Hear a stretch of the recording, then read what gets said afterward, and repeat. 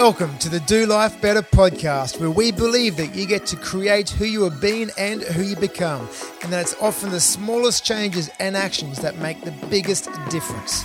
I'm your host, Dave Jorna, and each week I will bring you the best guests, tips, and messages to inspire and help you and me do life even better.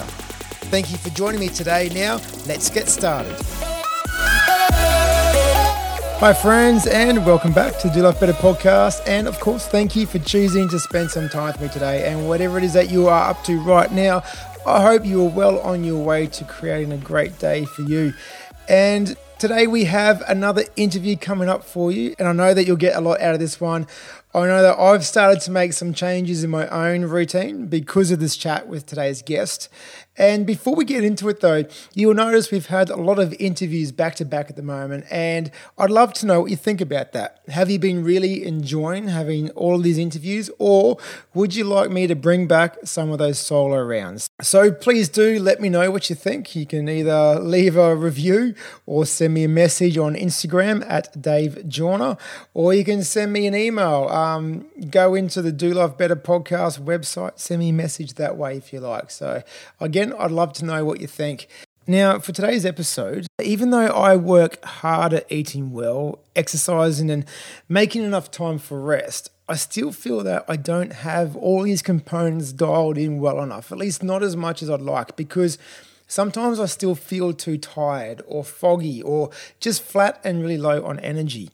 And I'm finding it really difficult pinpointing the exact cause because there's so many different elements, so many different factors at play here. At the top of nutrition, how much sleep, how much exercise, when to exercise, and all of that. So chatting with today's guest, Jason Gilbert, was a really big help for me. In fact, we started going into specific things that I should be doing each day to optimize my own health, clarity, and energy. It kind of turned into a bit of a coaching session. So I know that this will be helpful for you as well, because I try to make it as relevant for you too. So again, I hope this will be helpful for you to give you some practical knowledge and tips and strategies for what you can do each and every single day to really optimize your energy, your clarity, and your overall sense of well-being. So Jason Gilbert is a biohacker. He is constantly researching the latest in health technology and new discoveries regarding the optimization of human performance and well-being.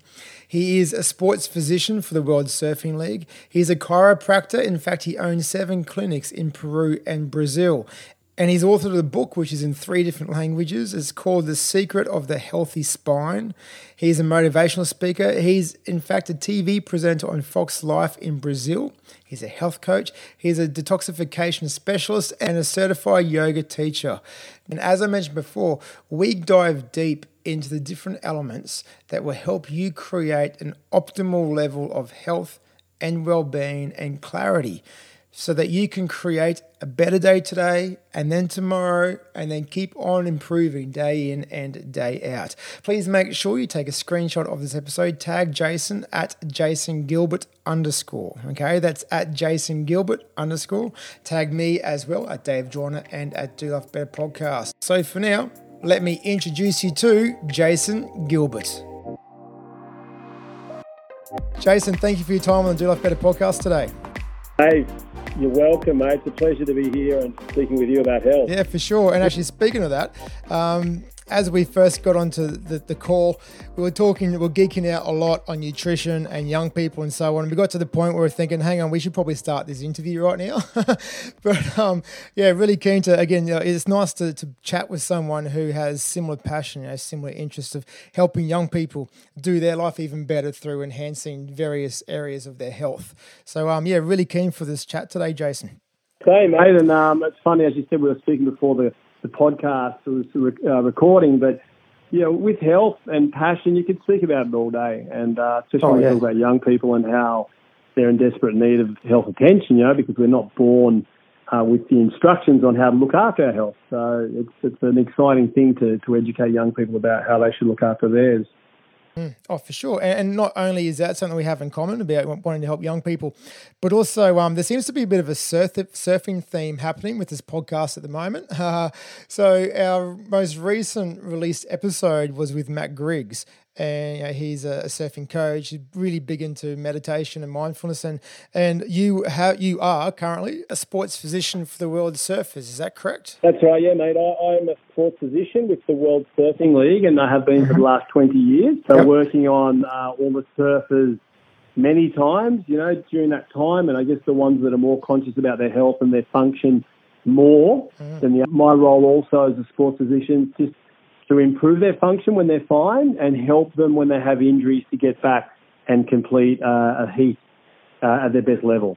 So it's definitely it's a very important part of any surf competition. Yeah, so how did you get involved in that? I'm a surfer, firstly, and I love surfing and always have. And when I was at university, I volunteered to go and help out at the Cove Classic back in the day, and that was, what year was that, like 92? And then I went on a surf trip to South America. That's actually where I set up camp as a chiropractor and ended up helping start the first chiropractic course in South America in Sao Paulo. Wow. And Brazil's always hosted one of the world events, so I got in contact with the organisers there and started to cover the events there. And in that time, the surfing, or the medical part of the surf tour improved drastically. So now we've got a really good organisation and structure, and it's improved out of sight, for sure. Fantastic. And I believe you are on, or have been on, national TV over in Brazil as well, on the emotional health program. How did that happen? Yeah, mate. So I guess someone like yourself recognises the importance of educating people about health. And when I opened my first clinic in Lima, Peru, I knew that there were many people needing what I was offering, but unless I told them that what I did, they weren't going to find out. So I used television as a way of transferring that, and getting on television and talking and doing all sorts of interviews. And so that was first in Spanish in Peru, and then years later in Brazil in Portuguese. So after many years of being interviewed, it also coincided the audition with me releasing a book. I launched a book called The Secret of the Healthy Spine in Portuguese. And this invite came, it was a funny story actually, an invite came to participate in this program, and I actually thought that I'd be a consultant on spinal management, because that's what I was always talking about, like correct posture, how to study, how to sleep, how to do the housework, all of these sort of things, how to care for your spine. And we've gone down to Argentina from Brazil to film at the Fox Studios, and they've come up and said, no, actually, you're the presenter of the program. And I'm like, what? It would have been nice to know earlier, because I would have done like a course in presenting. But look, I was quite comfortable in front of the camera, and my job was to interview doctors about certain aspects of health and also present my segment on spinal health. And it was a great experience, really good experience. So I love, I guess, educating people, whether it be podcasts or written media, social media, television. It's a really effective way of reaching people. Yeah, and how did you first get passionate about this idea of health and well-being? Good question. There's a few influences back in the day. One was a teacher at school.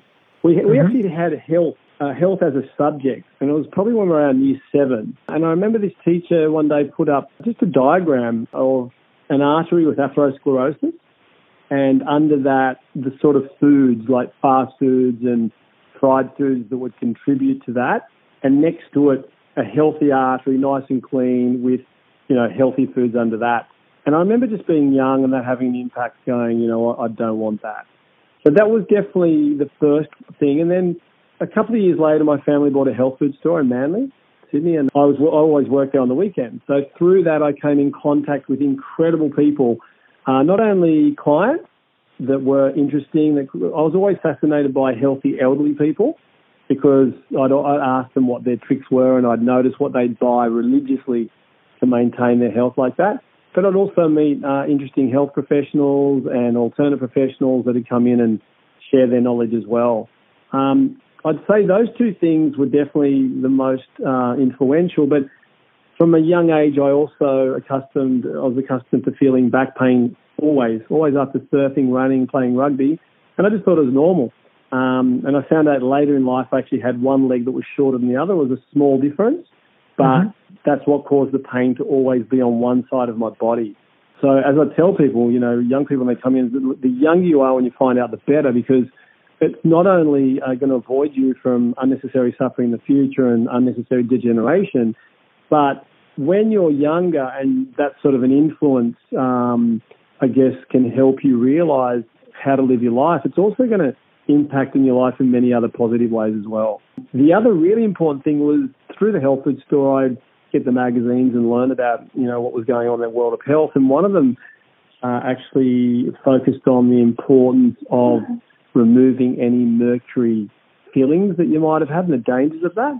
Mm-hmm. And one day I rang up just my local dentist who I'd always gone to, and I said, mate, can you remove these fillings?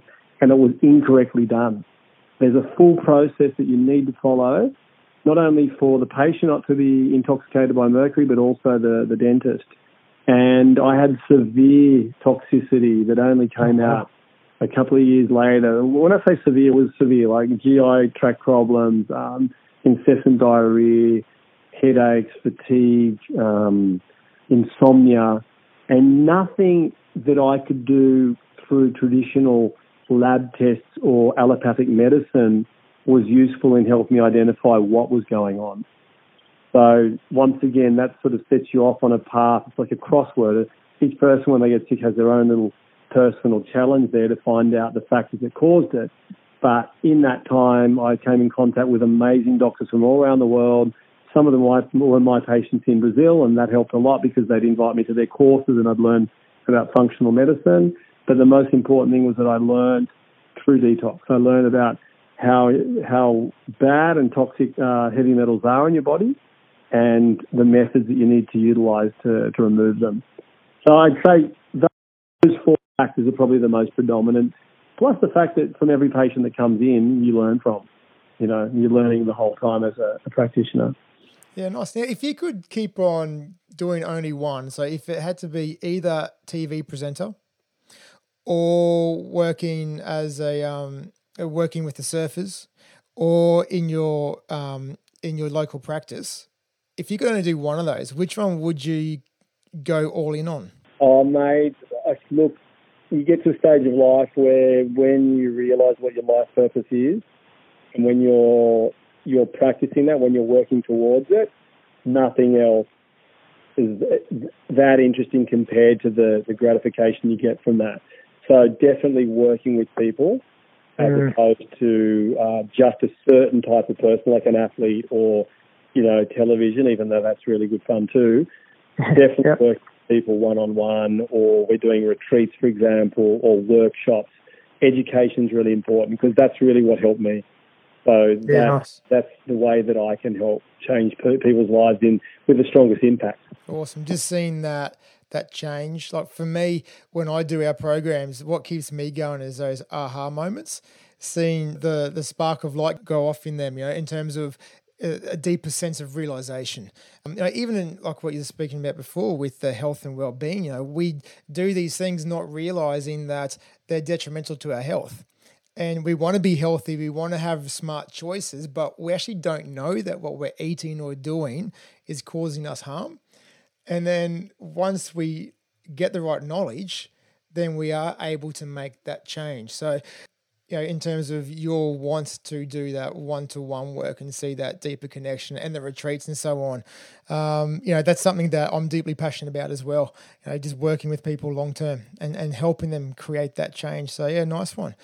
And as I said, sometimes it's very surprising to see the impact of a quick chat. Yeah. One little bit of advice and the huge impact that has on someone's life. In the next week it might impact that much, but when you take that over years or decades, that's massive. That might prolong someone's life. It might keep them living younger longer.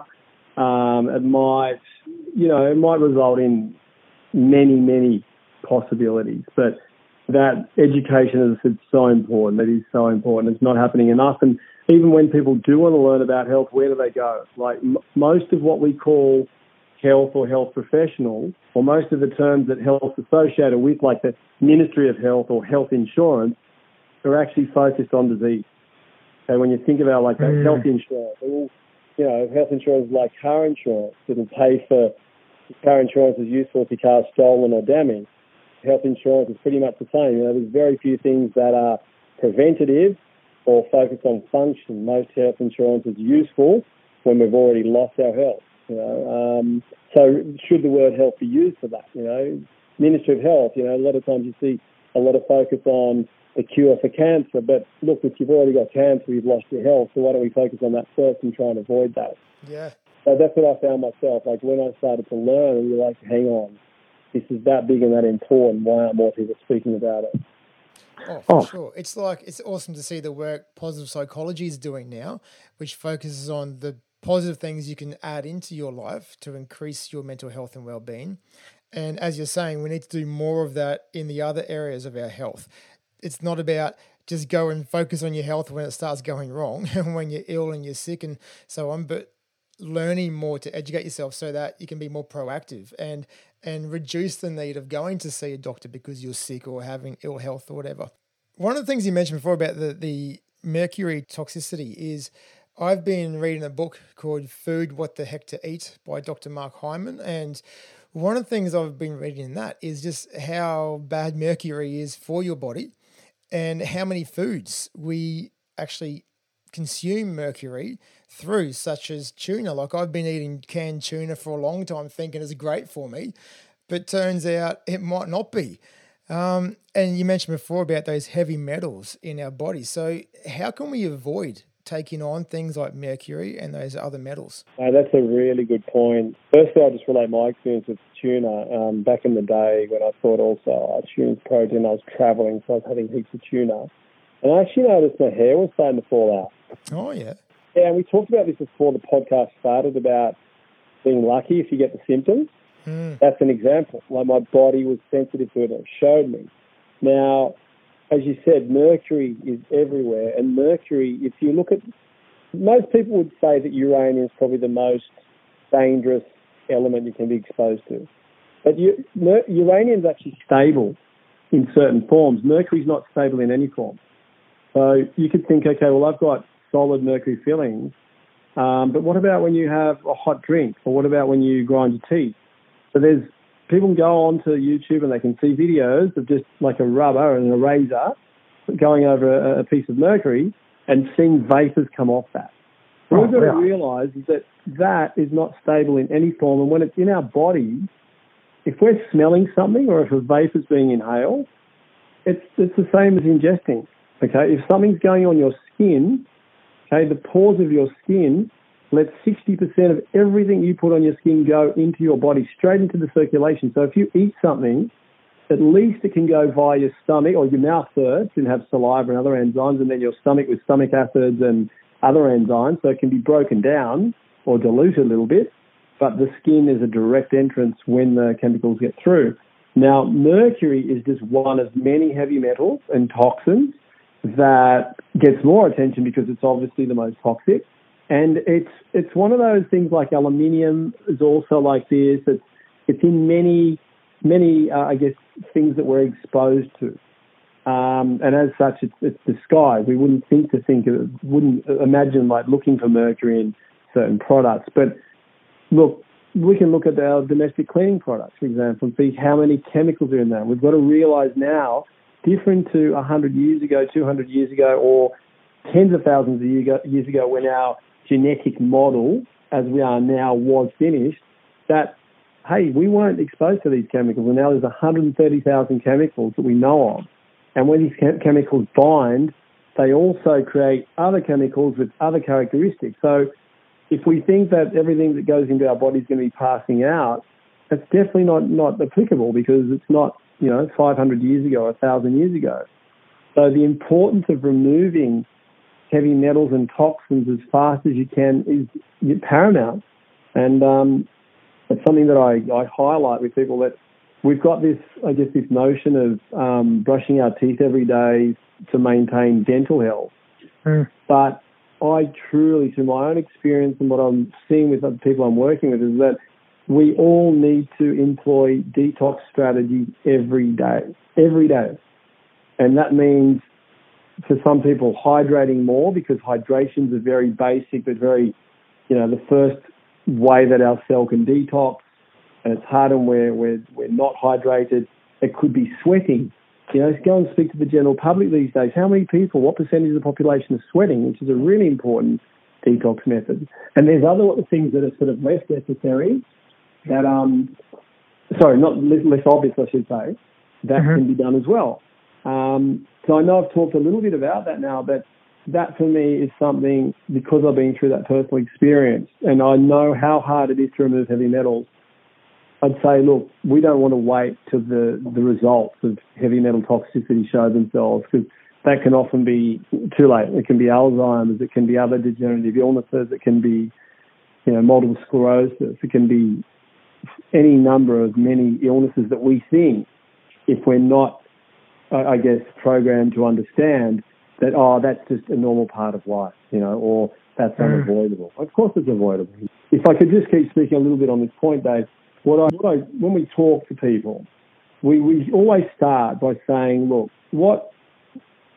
think of what the 5 most important things in your life. And people will say, okay, well, family, playing my sport, my husband, my wife, my kids, my relationship with God, whatever it is. But most people don't put health on that list. And then when you say, well, look, take one of those things you just mentioned, or take everyone, and now tell me how that would be if you weren't healthy. How would your relationship be if you weren't healthy? Think about a time that you were sick, or that you had a broken leg or a sore back or whatever. How did you deal with that? How did that affect other people in your life? Did you work well? Did you play sport, or exercise? So they soon realize, oh, yeah, wow, health should be more important than what I'm, how I'm putting it in the list there, a priority. And then we say, okay, well, you've recognised that health is important, but now if it's important, wouldn't it be important to understand what it is? So when you go and you ask people, what is health? Tell me what your definition of health is. Most will say, it's how I feel or how I look. This whole thing of judging our health on how we feel, think of how many people wake up feeling great and they die later on that day of a heart attack. If their parameter of cardiac health was, how they feel, well, that was the wrong parameter. They ultimately ended up in their death, And think of how many people that, for example, base their health on how they look. Well, I'm thinking someone like Patrick Swayze, who was stage 4 pancreatic cancer, and he was looking pretty good not long before he died. So they're not really good parameters to judge whether they're healthy or not. Okay, so what I educate people on is, hey, health is when the cell, your cell, every cell of your body is functioning 100% correctly. And there's a word for that, it's called homeostasis. So that's when the cell is functioning 100% correctly. So why I'm taking the time to explain this is because it's a really easy shift for most people. If they understand, okay, well, now I know that my cell is healthy and I'm healthy, consequently, when it is functioning 100% correctly, well, what have I got to do to maintain cell function 100%? So that's easy as well. Your cell needs its adequate amount of nourishment, nutrition, and that includes, the correct proportion of protein, carbohydrates, the right sort of fats, saturated fatty acids, minerals, vitamins, etc. And it cannot be exposed to, or it has to be exposed to a minimum amount of toxins. So then what you've got here, you've got, 2 sides to a page. One side nutrients, one side's toxins. And then most people can sit down and go, well, what are nutrients? What are the ones you're exposed to? And then they can write them down. Then you can go over ones that are less obvious, like the sun. The sun is a really important nutrient, enough of it. We need the sun, okay? We can't have too much of it, obviously, but that's like the rule of life. What else is on that list? Sleep.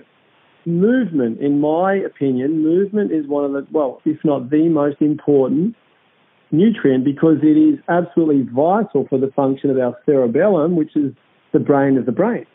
But people thought for years the cerebellum was just a motor center, but it actually is a homeostatic center of the brain. So movement's up there, What would be a toxin?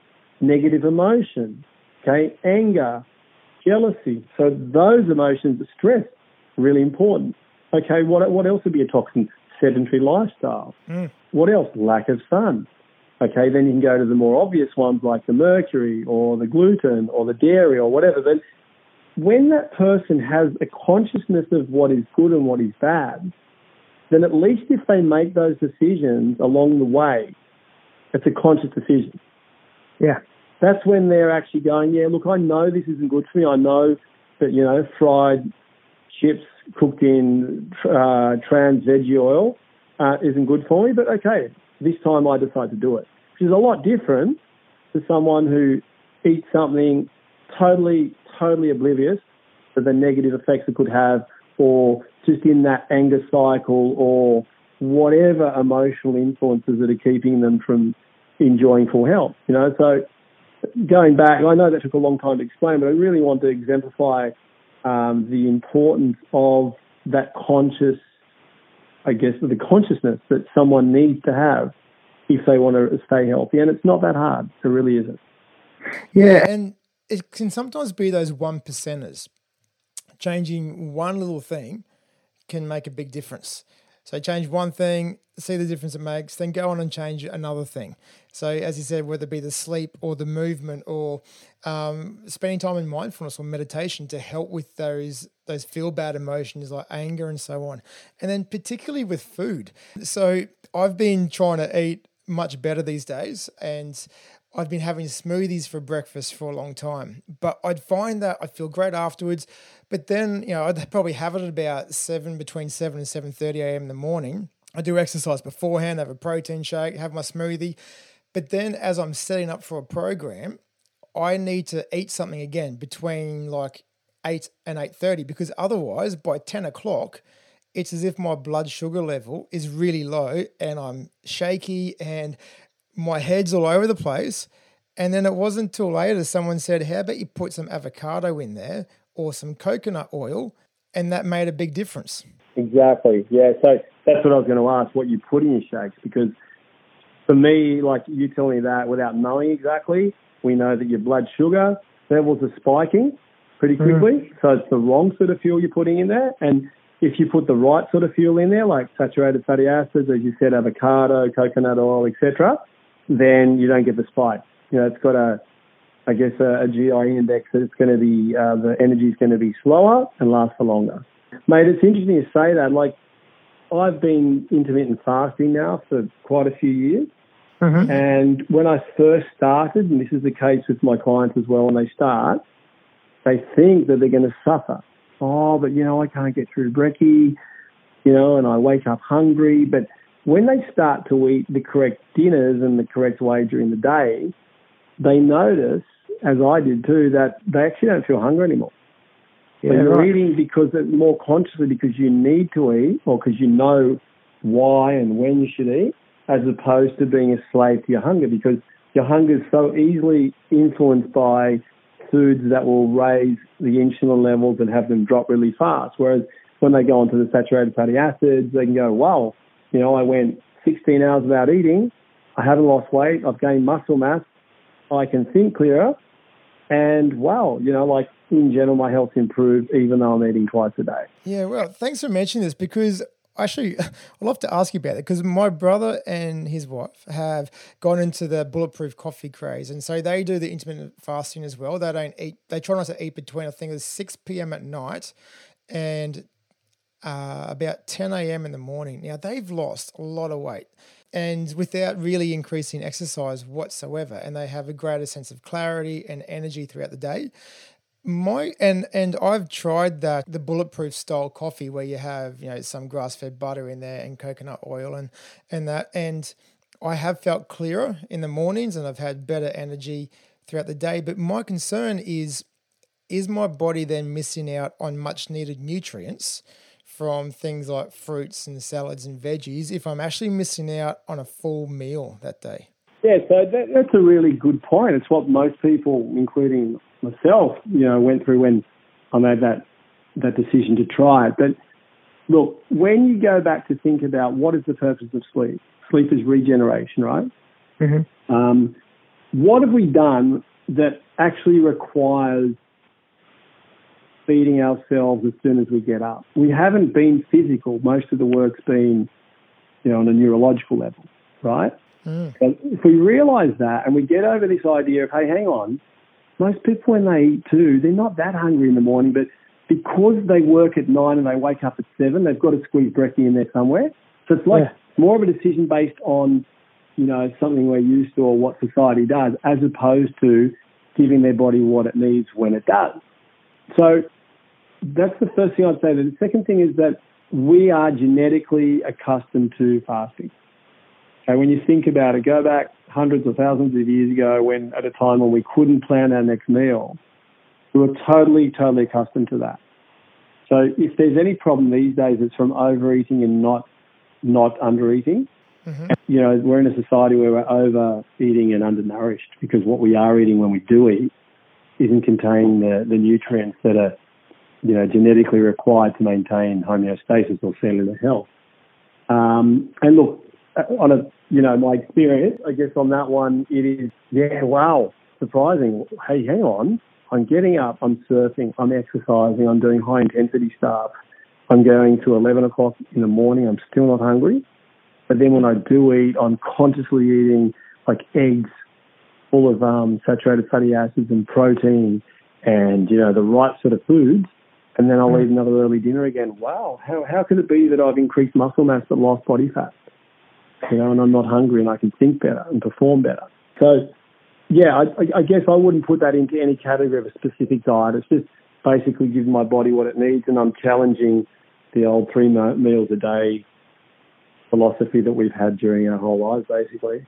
Nice. And I believe one of the theories behind intermittent fasting is, it helps to process all the nutrients and everything within your body, and then pass it through your system, and so that it leaves you clearer. So your mind, because obviously the food is data for your body and in your mind and your brain. So your brain's not clouded with all that stuff. It helps just clear it out. Yeah, is that correct? Yeah, exactly. Well, there's a couple of things to remember there. That digestion is a very high energy process. It demands a lot of energy.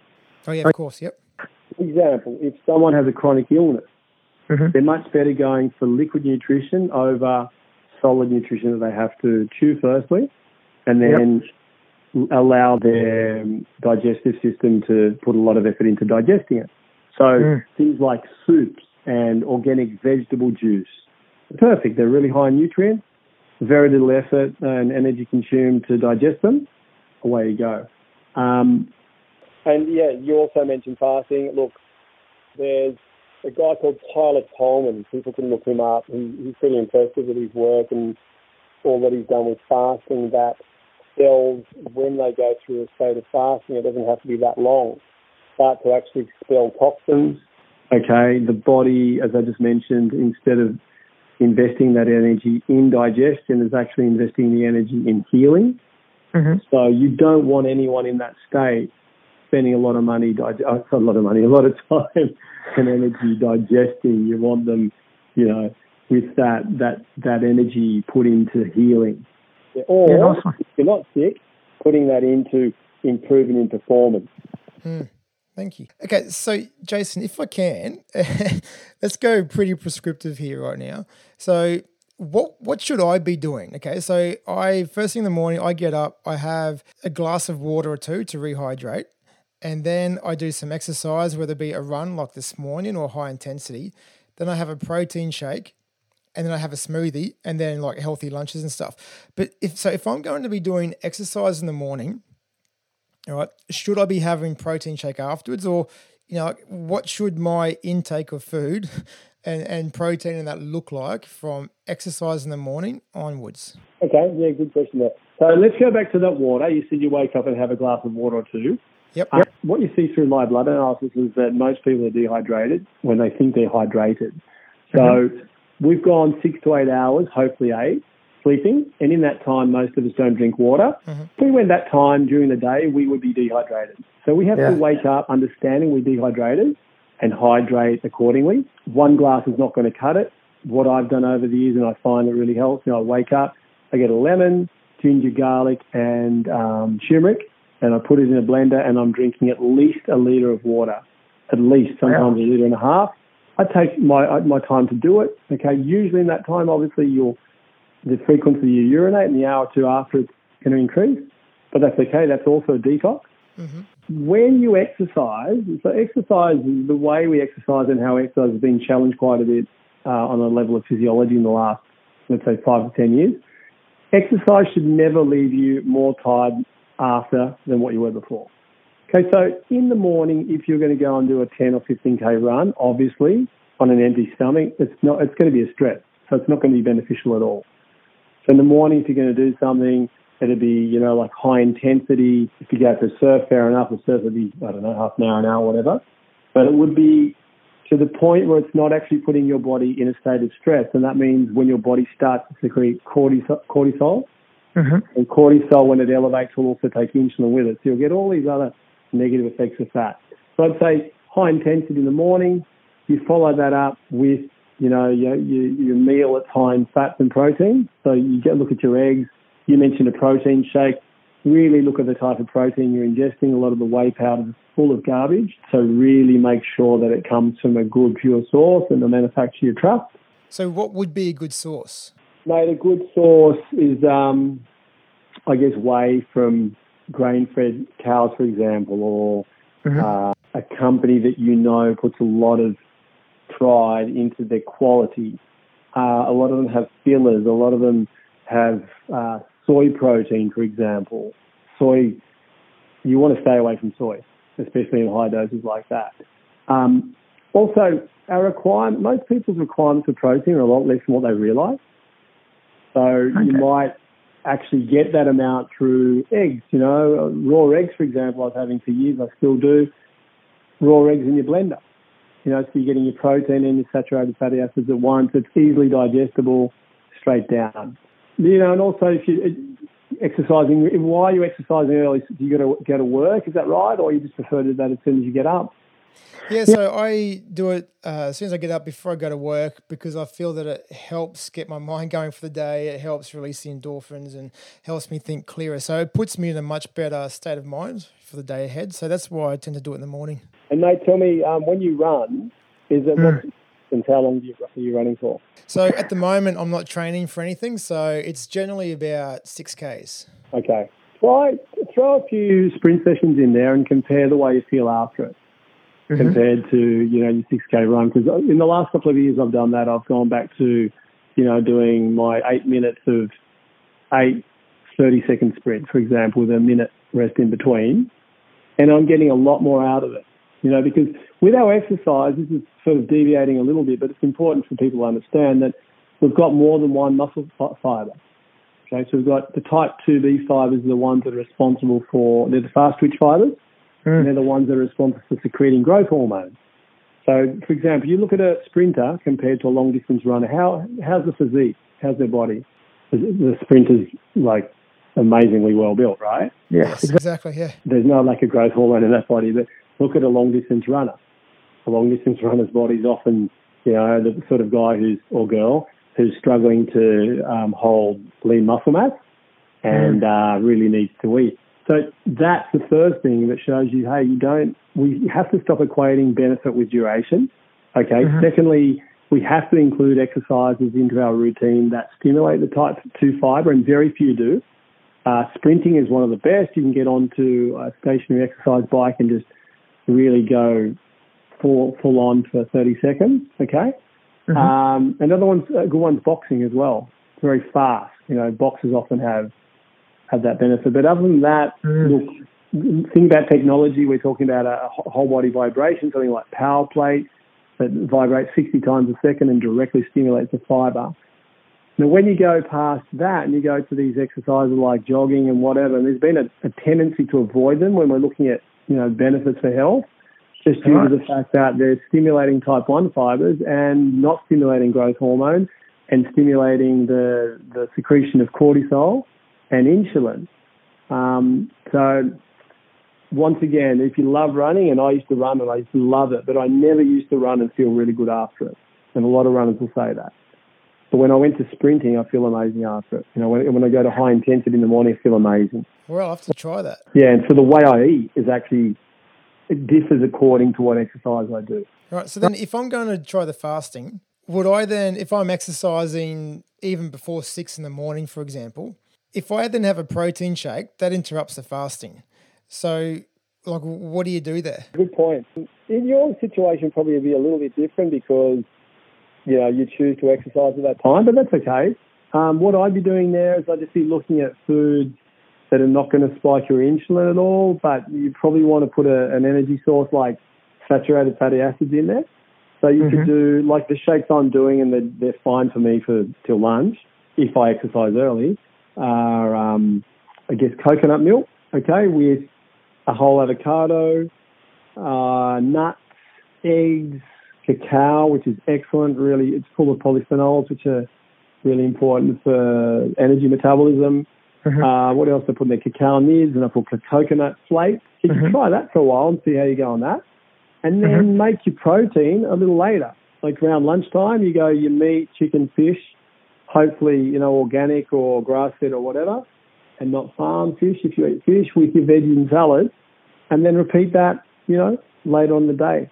And I guess with our bodies and health, it's all about trialing. It's about understanding the theory and applying it to ourselves and see how we go with it.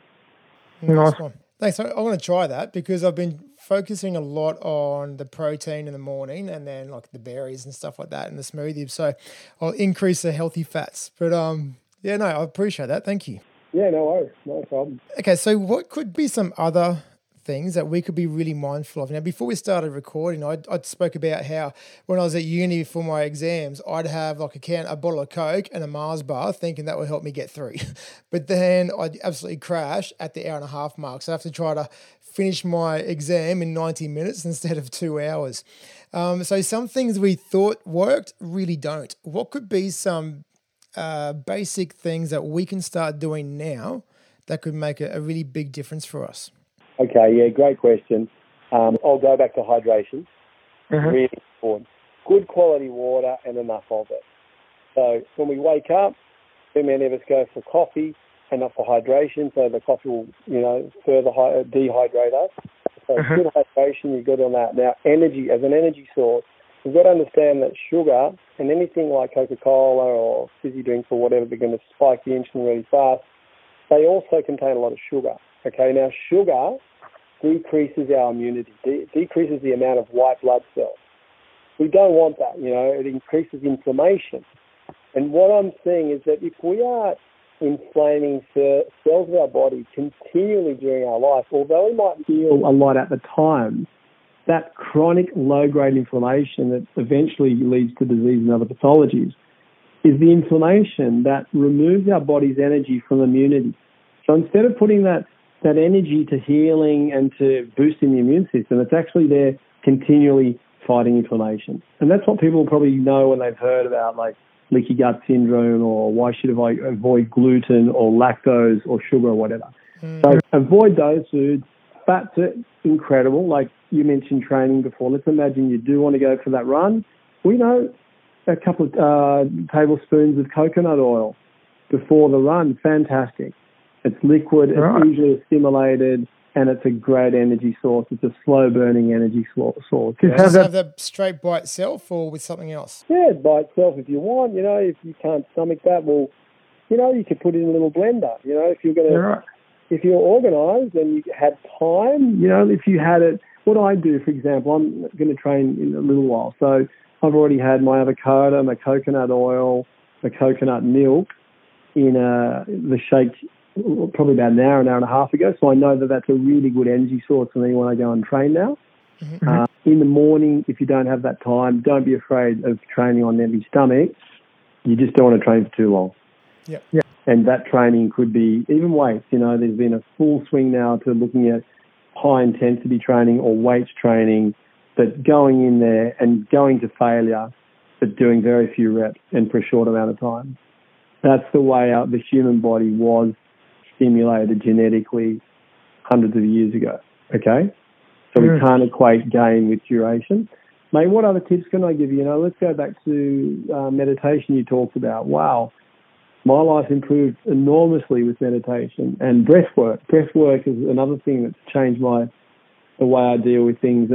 Being present is so important. We've all been through times in our life where we're not that present. We've got our minds running at 100 kilometres an hour. We might go to sleep and have those thoughts as well, and our sleep quality suffers. So anything like meditation or breath work or yoga or time in nature that keeps us present is going to have massive benefits in the future. Actually, not only the future, now and the future. Programming our minds not to be, preoccupied by non-consequential thoughts. Okay, because most of it really is non-consequential. They're not important things where they're just dwelling on things or stewing on things or going over things that won't make a difference at all at 10 o'clock at night compared to 8 o'clock in the morning. Exactly. Exercise, we'll go back to that. Just exercise. We all need to do more exercise. Most of us aren't doing enough. We need to do something every day. Walking is a great exercise. Too many of us think that we don't get a great benefit out of walking, but don't think that at all. Because a lot of people who don't exercise don't really want to go and jump into a gym or a pool, and they don't realise that walking is a great exercise. So, that is actually one exercise that you do gain on duration because it's not high intensity. It's a very low intensity exercise. You just don't want to do moderate intensity exercise for a long amount of time, but walking being low intensity is fine. Another tip I'd give people would never ignore any pain or symptoms. Too many of us do that. We take a medication to suppress it, or we just ignore it and put up with it. Your body's really intelligent, and it's just like a car. We wouldn't obviously ignore the warning light in the car telling us there's no oil. We know the consequence would be burning the motor. So there's the same things in our body. Always take any symptom and use it as an opportunity to find the actual cause of the problem and focus on improving that. Otherwise, we will get to a point where our body's just not going to deal with it anymore. It'll actually cost more in time and money to fix than what it would have originally to focus on and change. I mean, that could be a little gut ache after a certain sort of food. It could be an allergy. It could be whatever. It's just listening to the signs of your body and dealing with them instead of suppressing them some other way.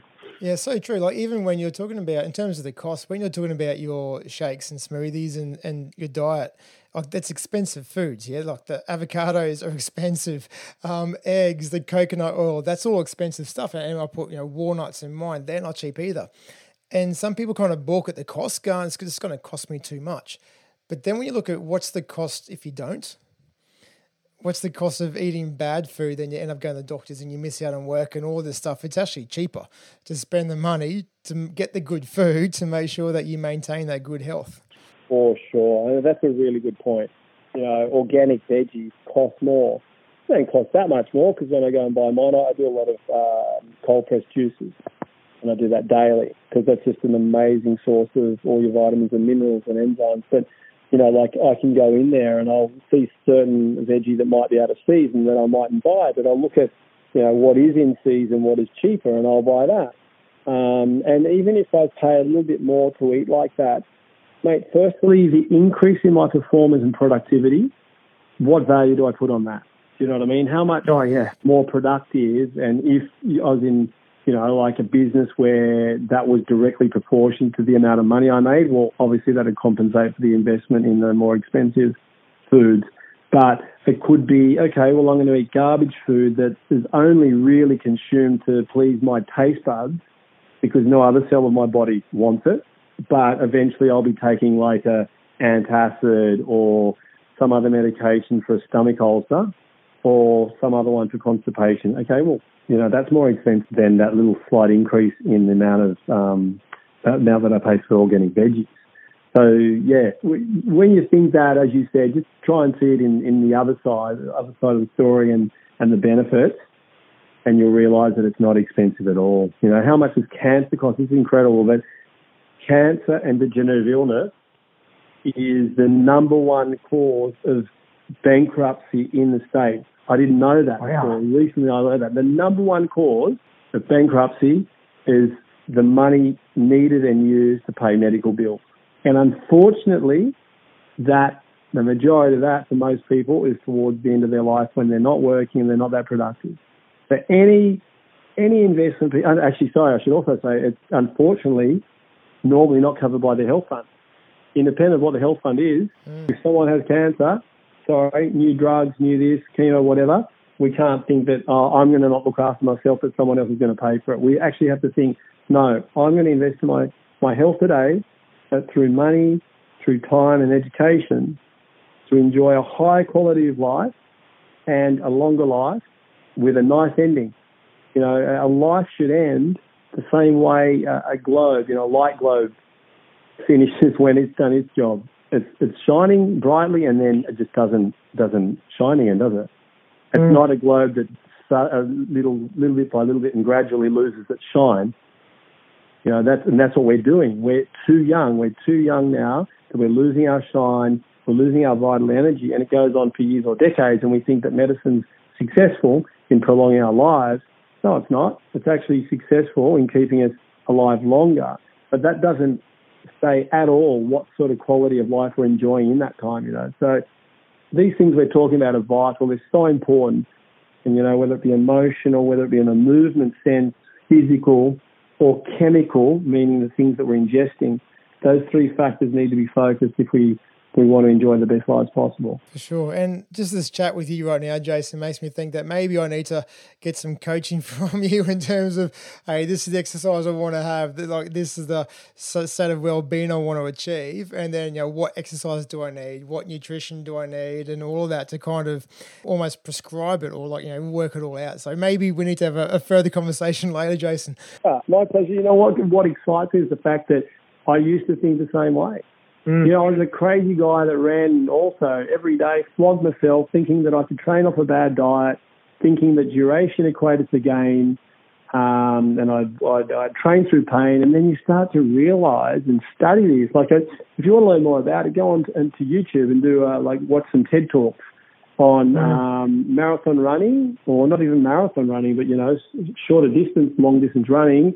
And these talks are done by cardiologists who were marathon runners, who are there saying, hey, you know what? No way, never again. The damage to the fibers of my heart is irreparable, and I wish I knew this sooner. Our bodies aren't meant for that sort of exercise.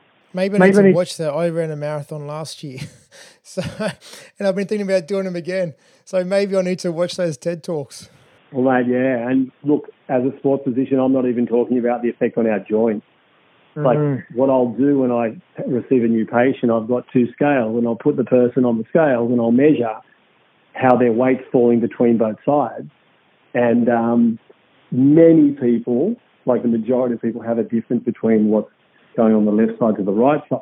So you put that person on a road running 10, 20 Ks with 1 or 2 kilos more, or sometimes more weight, and let's say, up to 5% of their weight falling on the left side or the right side, then it's really easy to understand why the joints on the left side are going to wear out faster. Or why, when they get to a certain age, why is it that the left knee's arthritic but the other right knee's fine, or the left hip but not the right? So they're just the things that we've got to realise also when we're doing something that, at a certain age in life it's okay, but if it's not done properly, it's only later on that we'll realise that then we'll really regret not having this information younger. Yeah, nice one. Speaking of that information, as I said before, I need to do some further digging to figure out, man, if I'm not going to go for these long distances anymore, then what's next for me? Because I like having that challenge. But Jason, I feel like we could keep talking all day. Again, this is a big interest of mine at the moment in terms of trying to dial in my own well-being and nutrition, physical well-being, mindset, mental health, all of that. Again, I feel like we could keep going all day, but you've been very generous with your time already. And so if our listeners would like to get in contact with you to find out even more about this stuff and just to connect with you and see what you're up to, what would be the best way for them to do so? Mate, my Facebook, Jason Gilbert, they'll find me there. That's always a good way. Instagram, Wellbeing Jace. I think my name is Jason Gilbert _ there. Or even my phone number, I don't know if I can leave that, but if it's important enough, they can send me a message, and that's 0451 698 763. Look, I get a lot of questions, and I answer all of them, and they're exactly these sort of questions because people are starting to learn that certain things and certain paradigms that they've been following really might be incorrect, and they're aware that by continuing to follow them, they can have really serious consequences on their health. So it's always a pleasure to help people. And as you said before, we could talk about it all day. And at our workshops and retreats, that's exactly what we do. It's 2 days of immersion and a follow-up. Because a lot of people go to a retreat and they're excited, but then it's all forgotten when they go back to normal life. But people need coaches. You know, that's what I see. You don't see a footy coach get there at the start of the year and say, okay, guys or girls, sorry, I should say footy or netball or whatever, but guys or girls, look, do this. When we get to the end of the season, good luck. Hope to see you in the final. No, they're there 3-4 times a week. Yeah. You know, so who says that the right paradigm for our health is, you know, doing our best until symptoms come, going to a doctor who's very well-meaning, but within the medical paradigm, it's a paradigm that will basically wait for symptoms to appear and then suppress them, as opposed to learning more about it now and getting someone to help you along the way to go longer and not wait for those unnecessary diseases and symptoms to come along to start to think about your health. Mm. Yeah, so if any of our listeners, if any of the Do Life Better community would like to get in contact with you, Jason, and to ask those questions and go to your retreats, all your contact details will be in our show notes. So Do Life Better community, go check out the show notes. All the details will be in there. Now, Jason, as you know, I like to ask all of our guests 2 questions at the end of each episode, and it's always great to hear their perspective on these questions, given their own experience and their own backgrounds.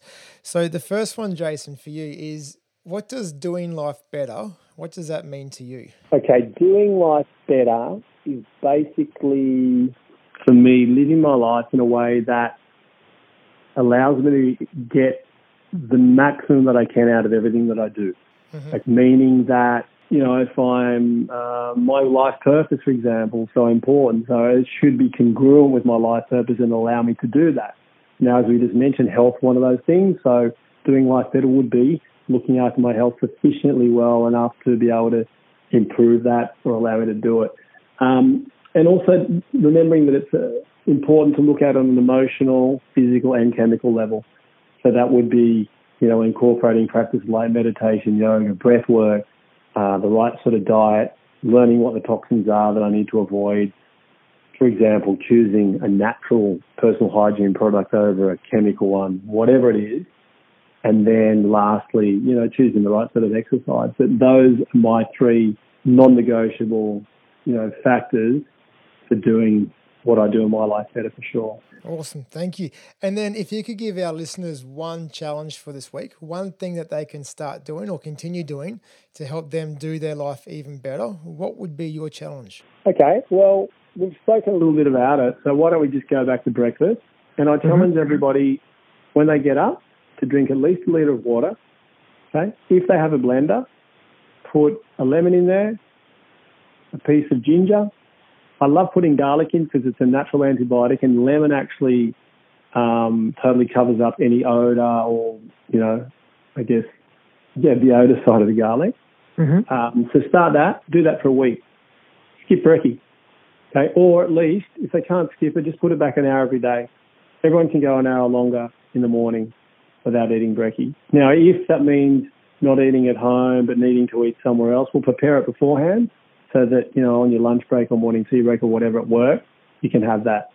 But that's basically my challenge for everyone, to be able to turn around at the end of the week and go, hey, you know what? Wow, I went really well without eating. I didn't feel hunger. I wasn't a slave to my hunger.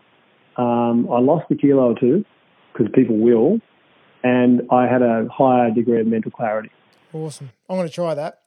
So lemon, ginger and garlic. Yeah, I throw some turmeric in there, and I put coconut oil in that because coconut oil helps the absorption of the turmeric. So you can also mess around with that. Like I have liquid herbs that I put in there, Swedish bitters, for example, for digestion, or other herbs that you might be taking, like a liver tonic, dandelion, or golden seal, or something like that. You can actually put them in that drink at that time, because the lemon is that strong and that effective of sort of overpowering the taste or odour of anything else. Mm-hmm. And it's just a great time of day to get into your body. Nice. So how much lemon do we need then? Just 1 lemon. A whole lemon. Rightio. Lemon's amazing. It's alkaline. It's a great liver detox. As I said, one of the most important detox methods is just hydration and urinating more, you know, clearing those toxins out that have built up overnight. So we don't hydrate enough in the morning. We're not doing that. You know, we're following that through. Look, other people tell me, and it's the same with my experience, that will actually activate my bowels, so that it makes people regular. And that is a big problem. If people aren't going regularly to the toilet, to defecate, that is a huge possibility for the build-up of toxins in the body. There's another benefit. Yeah. Well, Jason, this is awesome. Again, as I said, I could keep talking all day, and maybe we need to later on. Bring me in a week and tell me how you go with that challenge of the hydration and the lemon in the morning. Yeah, mate, I will for sure. But yeah, and Jason, just with that, thank you for your generosity and, giving your number to people, your openness to answering questions from lots of the listeners, just your love of helping people and helping them find those little 1%ers that make a massive difference for their health, for their well-being, for, which again has a snowball effect for their relationships and their sense of positivity and happiness and everything as well in their everyday life. So, Jason, thanks for your generosity today, and also for the great work you're doing to help lots of people out there do their life even better. So again, Jason, thank you very much. Oh, mate, Dave, my absolute pleasure. And thank you, and congrats on this initiative of the podcast. It's fantastic, mate. Congratulations. Awesome, Jason. Thank you very much.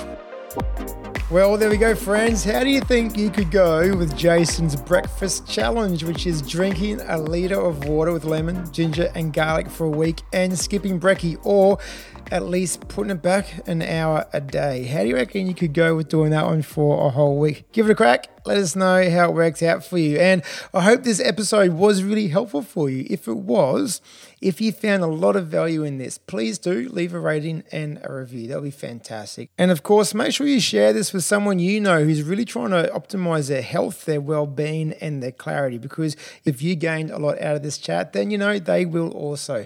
So if you aren't a subscriber yet, please make sure you do and join us in the Do Life Better community on Facebook in the closed group, and it is called Do Life Better Community. Please do join us there. Again, make sure you take a screenshot of this episode, tag Jason at JasonGilbert_. That's at JasonGilbert_. Tag him on Instagram, and me too, at Dave Joyner and at Do Life Better Podcast. So again, I hope you really did enjoy this episode. Oh, and one more thing. As I mentioned at the start, there has been lots of interviews back to back at the moment. Let me know your thoughts. Are you liking all the interviews, or would you like me to bring back the solo rounds? So please do let me know what you think. And so for now, all the very best creating a day today that's just a little bit better than yesterday. And I can't wait to join you next time. Thanks again for listening to the Do Life Better podcast. And have you subscribed yet? By subscribing to this podcast, that enables you to get notifications every single time a new episode is released. In your podcast app, you can find all the show notes for every episode. And if you'd like to get in contact, you can do so via email at hello@projecthatch.com.au. That's hello@projecthatch.com.au. Please remember to subscribe to the podcast, share it with someone you think would benefit from these messages. And now it's time to get out there and do life better.